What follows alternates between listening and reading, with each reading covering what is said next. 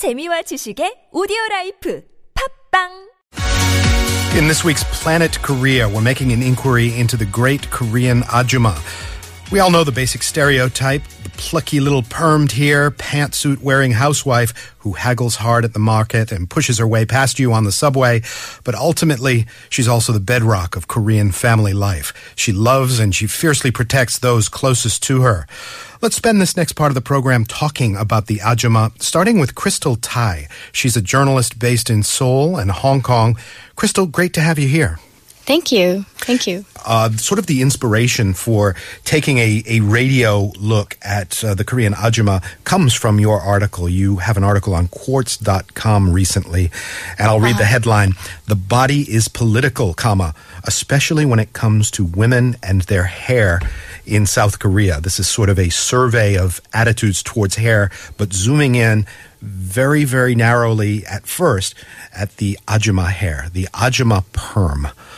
It is kind of the point of entry into the stereotype of the Ajumma. What got you interested in exploring Ajumma hair? Well, I think as a feminist, I've always been interested in public attitudes towards women, women's appearances, women in their hair, and especially the way that women are judged or perceived for how they look, within society in general. But on my last trip to Hong Kong, I was actually sitting down with my editor, Tripti Lahiri, who's the bureau chief, Asia bureau chief of Quartz. And we were talking about recent topics affecting women and other minorities in South Korea. And this was around the time that images of Lee Jong-mi, the judge, went viral on This is the Constitutional Court judge, right? Yes, that's correct. She was one of the key sort of figures in the impeachment trial. And I remember this also, that we saw the images of her walking with rollers, and people had a lot to say about that. Yeah, they did. It was interesting. Just the fact that she had these cute little pink rollers in her hair, that when people looked at her, they thought that all the comments online, at least, they were saying that she was hardworking, that she was a true professional, a consummate professional, all these different hashtags, trending along with images of her hair. So hardworking, she didn't even have time to get the rollers out of her hair before she went to her appointment at court. That was sort of the general feeling online. And what's cool about this article you've put together is that hair is this sort of point of entree into understanding, at least to a certain extent, Korean women and attitudes about Korean women, particularly the Ajumma. In fact, the subheader that your editor has put in on the Quartz article is simply Ajumma hair. After I arrived in Korea about 3 years ago, I would hear all these different jokes being made all the time about Ajummas. There's that one that everybody knows, that there are 3 genders in Korea. Men, women, and Ajummas. Yeah, like almost a third gender. Yeah. They're almost kind of a cartoon character-ish caricature. Yeah, definitely lots of stereotypes. I mean, Ajummas are defined by a few different, mainly physical characteristics. Okay. The 냉장고 바지 that they wear, like the refrigerator pants that are loose and baggy and comfortable. Sure. And very functional. And with these crazy patterns on them. The shopping bag that they're carrying, the market bag. Or the little wheelie cart behind them sometimes, yeah? Yeah, sometimes that as well. And then, ultimately, like, the main characteristic is the Ajumma perm, the short, curly, kind of fro-y, I guess, hairstyle that they have on top of their head, so. Yeah. Well, we've got, in our conversation, what I want to do is to take a look at not only that sort of stereotype or caricature of the Ajumma, but to go from that and look at maybe a more nuanced reality, also to look at the sort of evolution of the Ajumma. And we've got a couple of different things to kind of listen to together and roll in. Our team member, Jin Yi, went out and spoke to various people out there. We've got actually 2 Ajumma voices. The first is Angela. She's a traditional medicine doctor in her mid-30s. Let's listen to what she has to say about Ajumma. Yeah, Ajumma and Ajumoni both mean old lady who have children, but Ajumma is more negative word.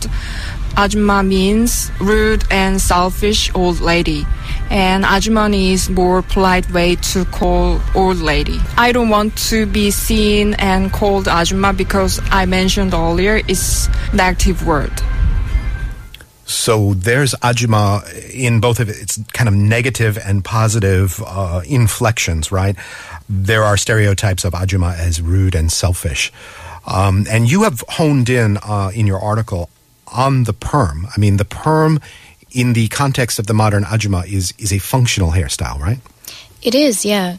When I first moved to Asia, I was kind of perplexed when I would look around, at middle-aged women in general. And I noticed in Korea in particular, a lot of women have this very, have the Ajumma hairstyle, basically. Mm-hmm. And I wondered why. Like, why would you all want to have the same hair or similar hairstyles? So looking into that, I spoke to a couple different Ajummas, I guess women who would define themselves as Ajummas, hairstylist, and they told me that it mainly has to do with getting older and hair loss, as well as efficiency. When a woman starts to raise her family, usually she doesn't have a lot of time. That's what they told me anyway. And they want to keep their personal appearances neat and put together, but at the same time, they don't have a lot of time to go out to the hair salon or to dry long hair, so they get it cut short and they curl it, and it's very efficient. Ajumma hair, that kind of tight, curly perm look, has actually only been around Korea for maybe the last. Widely available in Korea for perhaps the last 30 years or so, 30 to 40 years. So in the beginning, the first perm that came to Korea was actually offered at a department store in Seoul in 1937. And this was when Korea was under Japanese colonization. Mm-hmm. Back then, perms were associated mainly with, Western beauty ideals. So Hollywood films, Hollywood actresses. They were seen as very Western. And so, in a way, in the beginning, especially when they were banned by the Japanese in Korea, perms were associated with luxury and with liberal Western ideals that were not so welcome at the time. You and I know in common another journalist who was based here in Seoul, but now kind of roams all around the world by the name of Jeffrey Kane. Did you catch the article he wrote about 2 years ago called How I Became an Ajumma? Yeah, I did. I thought it was great. I couldn't stop laughing. It was just so funny. Well, I phoned him. He's down in Thailand, in Chiang Mai, working on a book, actually. And I Skyped him, and I wanted to share with the listeners some of the aspects by which this sort of white male reporter could say of himself, I became an Ajumma. So let's just listen real quickly to our short conversation. The Ajumma is a woman in South Korea who knows how to get her way, who knows how to push through, who can basically weather any sort of problem or anything in the world and can survive with this unusual acumen, this unusual toughness. And you can spot them all over Seoul, and you'll know when you see them. I would say they have fortitude. They have a certain nonchalance to what goes on around them. They have these tiger-like features in which they could protect their families. They know how to protect their children from whatever's coming. They know how to, according to the stereotype at least, to keep their costs low. They know how to find the best deals. Basically, they are women who have managed to adopt to South Korea's history of poverty and just have adopted this way of doing things that allows them to get through what seems like any major calamity. You wrote an essay a couple of years ago called How I Became an Ajumma. How did you become an Ajumma? I arrived in South Korea in 2009 originally, and I had been covering a few other countries. I was mostly in Southeast Asia. But when I arrived, I had this very interesting experience. I mean, South Korea and also North Korea, just the two Koreas. One of the things that I had to ask my Korean friends about was the presence of all these Ajummas. Everywhere I went, it didn't matter whether it was Seoul or Busan or Gangneung or wherever. Also in North Korea too, I saw a preponderance of Ajummas who are wearing these pajama-like clothes with clashing bright colors, and they had perms and often pearl necklaces and a number of other features. I mean, they often kind of walked fast and grabbed their seats on the subway and elbowed into people, and they were just generally tough ladies. And so when you became an Ajumma, did you go get the perm and the pajama top and all of that stuff? I did not go that far, but I think maybe I could have if I wanted to attract some pretty hilarious media attention. So as I was, reporting in Korea, and as I was getting more acculturated to just getting things done in Korea and understanding Korea, I found that often to get things done in Korea, I had to embrace more of that tough Ajumma type spirit. So I think that when we're talking about this toughness, we're talking about this unusual sharpness that the Ajumma have developed, because of whatever history they've had, whatever history of suffering they've gone through. It's just something that's been embraced and something that they really need to push on, in their everyday lives. But that Ajumma archetype, an archetype that exists and that can be attributed to some sort of Korean history involving this third gender or third sex that exists outside of the other two gender archetypes.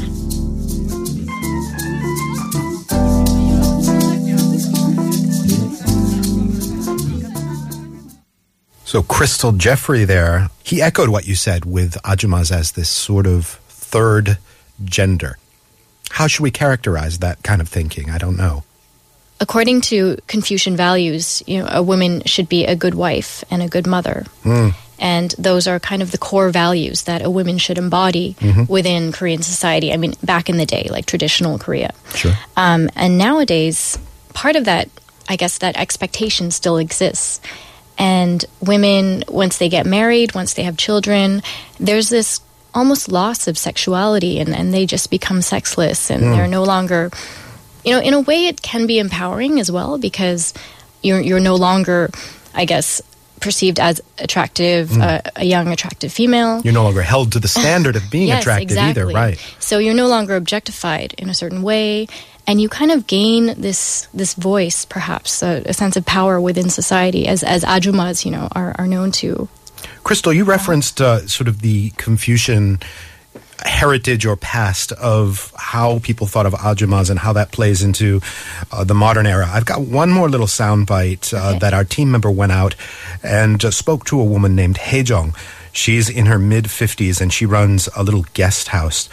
Let's hear what she has to say about the past of Ajumma conception. Long time ago, Ajumma ladies were treated as a labor and producing babies with no human values. I think it is derived from Confucianism that women have to obey men, especially householder. So girls didn't get proper education and then have to marry to take a role in husband's house. In the agricultural industry, times goes by, Ajumma has evolved thanks to high-level education, which means nice job opportunities as well. So they can voice nowadays. Additionally, they continue their job even after getting married, which was very rare before. As they get smart and earn money, they can invest time and money for themselves. Ajumma now, they bringing up their children with utmost effort and want to make their children as one of the best. That's one of the similarities with old Ajumma. Ajumma now try to be well-mannered and show themselves very well-educated among Ajumma's group. But sometimes they get selfish as long as their children are concerned. So, Crystal, there's kind of an evolution of the Ajumma that she's talking about there. The old Ajumma and the more modern Ajumma that has a higher level of education, has nicer jobs and opportunities, has kind of extended out beyond her husband's shadow. She doesn't have to be sort of purely a supporting cast member in the husband's household anymore. At this point, there's actually another subset of Ajummas called Missy Ajummas. Oh, really? Yes, and an interviewee I spoke to was telling me about this, the Missy Ajummas. It's sort of a new phenomenon. So young-ish, married women who don't want to embrace this stereotype of Ajumma, because Ajumma is generally used to refer to married women. Sure. So a lot of women who get married, they feel like they... So it's almost an instant transformation. Exactly, You're married, yeah. therefore you are Yeah, Ajumma. you put on the ring and you're an Ajumma. And so with the Missy Ajummas, they're very into their well-being, health, fitness. They're very youthful and I guess in a way transforming the stereotype. So the perm and the pajama suit maybe might become an archival Ajumma characteristic with these sort of Missy Ajummas leading the way. The article is on Quartz.com. It's called The Body is Political, especially when it comes to women and their hair in South Korea. You ought to check it out. It's by Crystal Tai. She's a journalist based here in Seoul and in Hong Kong. Crystal, it's been a real pleasure to talk to you. Thank you.